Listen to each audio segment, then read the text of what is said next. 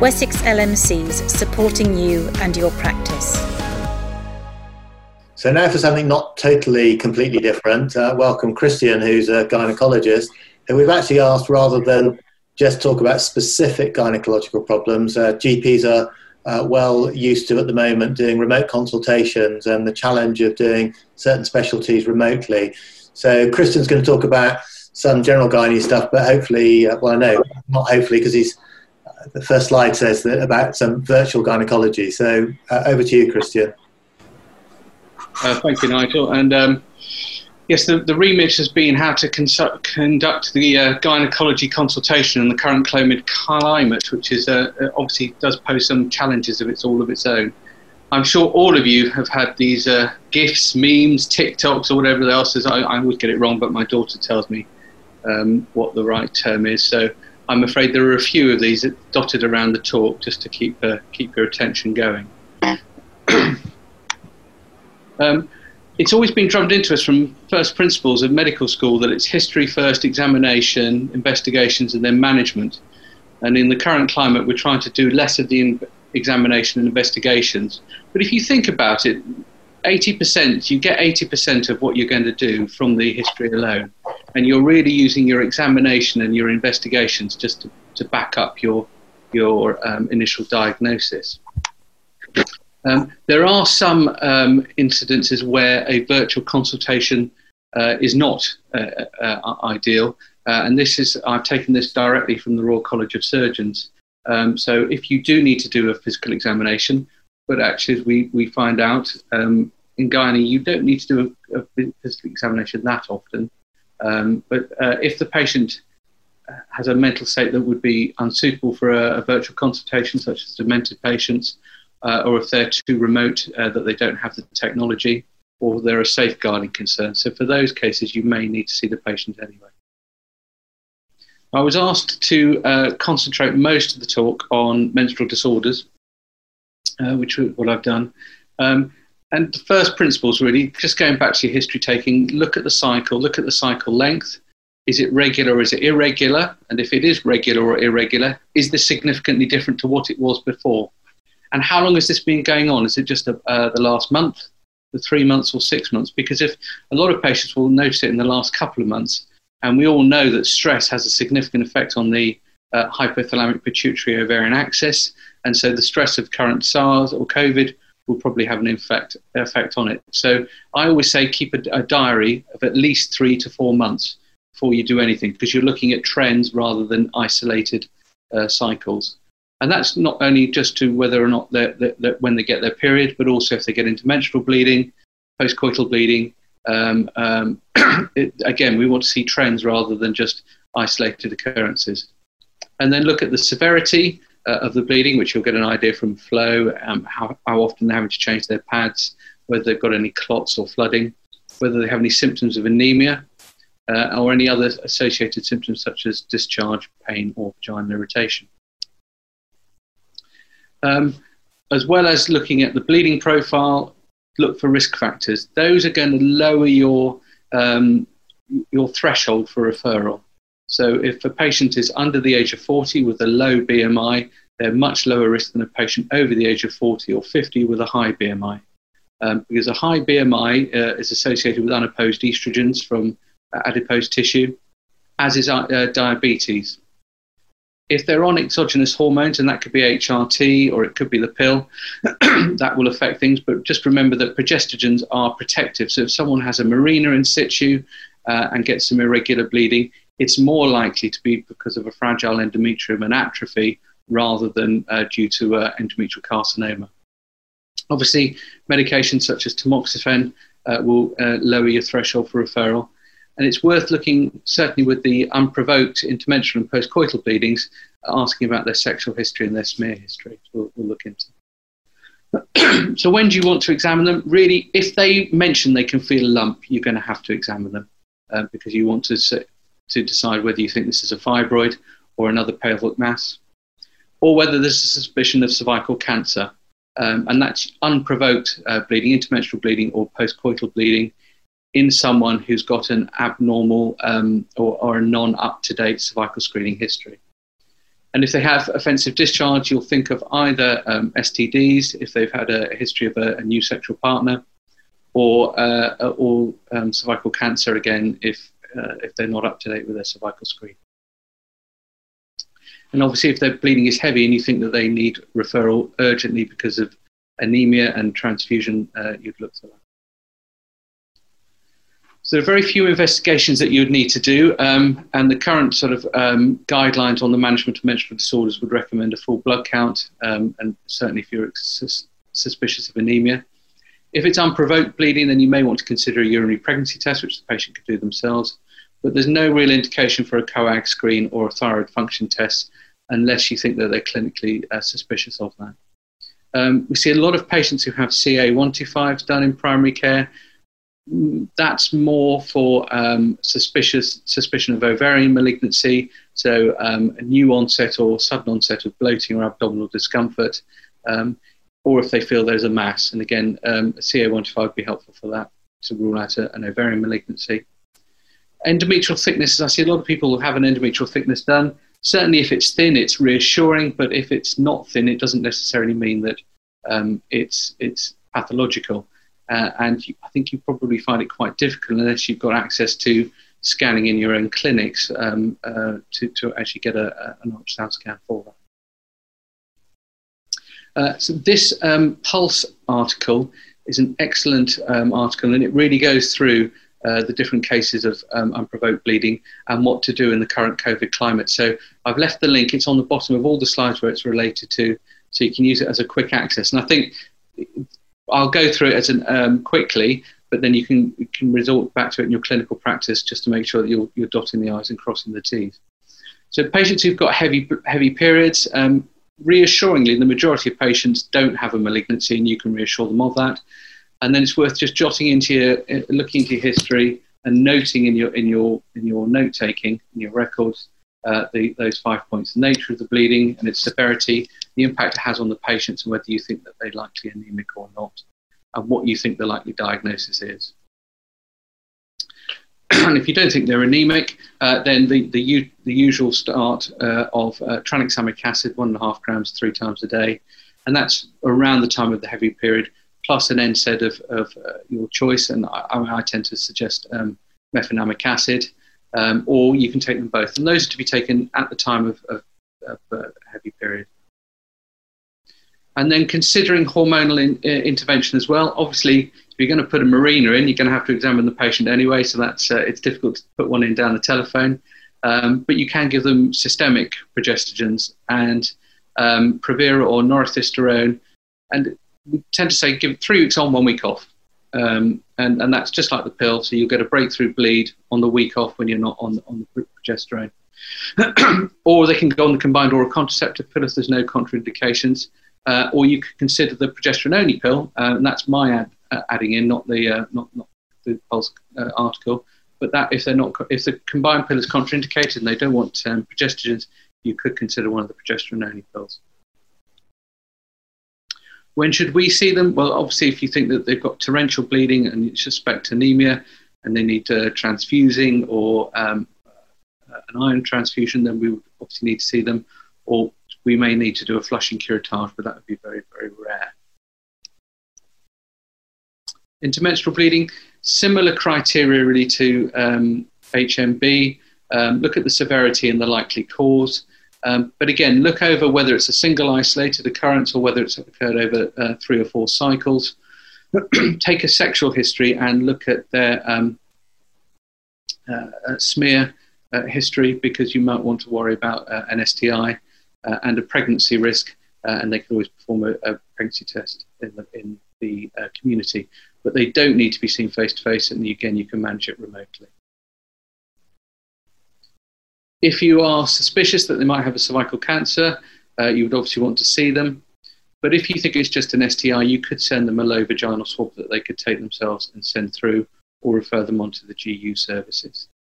If they're on the combined pill or hormonal contraception, then usually it's an imbalance of the estrogen and the progesterone, and either upping the progesterone or changing the estrogen should help, or giving additional progesterone on top, such as Provera or norethisterone, should reduce the breakthrough bleeding. Or if they're on the mini pill, double up on the dose of the mini pill. And then give that 2 or 3 cycles again to see if it changes anything. And if you think that they've got a cervical cancer, so you've inspected the cervix and it looks suspicious, that would warrant a 2-week referral. Or if you are concerned of endometrial cancer, and those would be women over the age of 40 with persistent intermenstrual bleeding, and they've said for at least 3 consecutive months, who are not using hormonal contraception. If they're using hormonal contraception, then there may be an imbalance of the hormones, so you would try changing that first before referring them up. And obviously there's whenever you refer up, there are the usual caveats about whether you or your household have got symptoms or been in contact with people with symptoms of COVID. And then finally, postcoital bleeding. And postcoital bleeding has always been, it's cervical cancer until proven otherwise, but reassure them that actually it's very unlikely if they've got an up-to-date and negative screening test. So if a patient's got to the age of 50 and they've never had an abnormal smear, their chance of having a cervical malignancy is incredibly low. But it's still worth doing the usual questions as we explained for intermenstrual bleeding. And similarly, arrange a face-to-face consultation if you're concerned that they haven't got an up-to-date cervical screening test or suspicion of an STI. And if you do find something that you're concerned about, that would warrant the 2-week referral. PMB, postmenopausal bleeding, that's women with bleeding after 12 months of amenorrhea, so they're classified as postmenopausal. That does have a much higher referral rate because 5 to 10% of those will have an endometrial carcinoma. And so we would recommend for those patients that you just do a telephone consultation to confirm that they are postmenopausal, it hasn't been misguided and they're not on HRT or anything else, that it is vaginal bleeding. And if so, that we would just ask for a referral to the rapid access gynae service, the RAGS clinic. And they'll have a transvaginal scan to assess the endometrial thickness, plus or minus an outpatient hysteroscopy. And obviously, if you can explain to them again the usual caveats about referral up to the hospital and not coming up if they have got COVID or contact with someone with COVID, and we would see them 2 weeks later once they self-isolate. Unscheduled bleeding on HRT, that's normally more due to an imbalance of the estrogen and the progesterone rather than a concern of endometrial carcinoma. And so I won't go through this slide because it's a bit busy, but essentially you would add in, as we explained with hormonal contraception, adding in or increasing the progesterone content or altering the estrogen content. And it's very self-explanatory. If they've got a marina in, again, and as the progesterone part of their HRT, they could then have estrogen, additional progesterone added orally on top of that. When should you refer to us? If you feel, if they have had this bleeding and it's gone beyond 6 months, despite you modifying the progesterone regime. So I always use the rule of 3 months. So I would suggest 3 months they've had it. You then try altering their progesterone content for their HRT for 3 months. And if they've still got symptoms, then we would need to see. This is an excellent resource that you can use, and the link is there, which is the Primary Care Women's Health Forum, and they've got a whole load of leaflets on management of different situations and gynecological situations in the COVID climate. There's one on how to conduct an HRT consultation. It takes you through this sort of a toolkit and flow diagram of what to ask and what to note in your GP records. And there's a very good webinar, which is worth watching, which will actually give you some advice and guidance as well. But they've got lots of other resources there for you, but certainly it's a single point of reference with regards to women's care and COVID. And then finally, patients with prolapse and incontinence. The British Society of Gynaecology issued some guidance. Very few cases are an emergency when you've got prolapse or incontinence, but urinary retention would be one. If a patient's got a procedentia with ulceration, we would need to see them, but that would be an urgent referral, so we could see them within a couple of weeks. and obviously hematuria would warrant a 2-week raw referral. There's a lot of concern about how often should you change pessaries.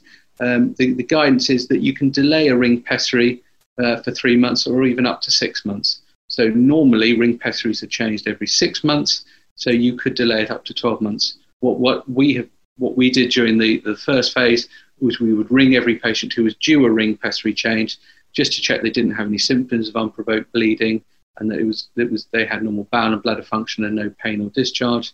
And if that was the case, we would defer it for 3 months, and depending on the climate, whether we could refer it appropriately for another 3 months, up to 6 months. Gel horns, we can only defer it for 3 months rather than 6 months because of the risk of incarceration. And finally, for management of incontinence, almost all treatments can be initiated empirically without a clinical examination. So if a patient's got symptoms of prolapse or stress incontinence, we would refer them for pelvic floor exercises, which can be started over telephone consultation. We would recommend weight loss because it predisposes to incontinence and prolapse. And if you refer up to us, we routinely triage all the referrals and do a telephone first consultation, and then only bring them in for a face-to-face if necessary. And those with symptoms of overactive bladder, again, you can start all empirical treatments and recommendations to start antimuscarinics empirically. If you are considering mirabegron, so long as you've got a normal blood pressure in your GP notes, then you can start them on mirabegron empirically and then get a review BP check 4 weeks afterwards just to make sure it's changed. Thank you very much. I'm ready for questions. Yeah. Thank you very much. Two quick questions. I'll combine two of them. So, Will, your 60% pulmonary fibrosis, or 20 to 60%, presumably that's looking at the cohort that admitted to hospital and have the serious complications. The ones that don't end up in hospital, presumably we may not be sure that they might not have some mild pulmonary problem, but we're not going to see it. And probably aligned to that is the coagulability. Is it known about the incidence of pulmonary embolus? So could we be seeing people at home who potentially are having PEs as a result of their COVID? Thanks. Yeah, I think that answering the first question, yes, that probably is patients who've been admitted to hospital where we recognise that the ones who are more severely unwell, needing intensive care support, are definitely the ones who are at higher risk of going on to develop pulmonary fibrosis. So the risk is much lower in those that haven't been admitted, but I still think it needs to be considered. And in patients who've got persistent symptoms, even if they were never admitted to hospital, then it might be a consideration to do a chest X-ray and refer on if concerned. And I think with regards to pulmonary embolism, it's very difficult. I don't think we've got enough of an understanding at the moment as to whether the increased coagulability was just in those patients that are admitted to hospital with a more severe illness, or whether it's all patients with COVID. And I think it's, again, something which just needs clinical consideration in a patient who remains breathless several months post initial illness, because I think those may warrant further investigations, and part of that will probably be a combination HRCT, CT pulmonary angiogram. Okay, thanks. Christian, do we refer a patient with postcoital bleeding who's had a smear test in the last year that was normal, internal examination shows an ectropion and bleeding on touch, and the patient is not on any contraception? I think if they've got a normal smear history within the last year, then the chance of this being a malignancy is almost zero. And the recommendations that came from Pulse said you probably wouldn't even need to examine them, but if you've examined them and they've seen an ectropion, you've got your diagnosis. So I wouldn't refer up for that. I would just manage them conservatively, reassure. In the olden days, we used to have Acigel. I don't know if you remember that, but we don't have it anymore. But you can reassure the patient, and we can see them, but they're not going to be a priority. They would be prioritised quite low. And finally, for ring pessary change, do you look with a speculum to ensure there's no erosion? If erosions are seen, what advice about management? Yeah, so I'd take the pessary out, just have a quick inspection, either with a SIMS or any speculum that you can. just to check the posterior fornix, because that's usually where it rubs. If you see an erosion there, leave the pessary out just for probably 4 to 6 weeks and give them daily vaginal estrogens, Vagifem or estriol cream. Okay, we've just run slightly over time, but can I thank Nick, Will and Christian for giving up their time and giving us really interesting insight in various aspects of COVID and gynaecology. Thank you everybody who is attending. We will make the slides available, but I think because of the slightly sensitive nature of some of what we've got, we won't make it publicly available on our website. We'll secure it with passwords, so it's only people who approach us will be able to access, if that's all right with you, Will, Christian and Nick. Yeah, that's fine. Okay, thank you very much, and thank you all for joining us today. Wessex LMCs, supporting you and your practice.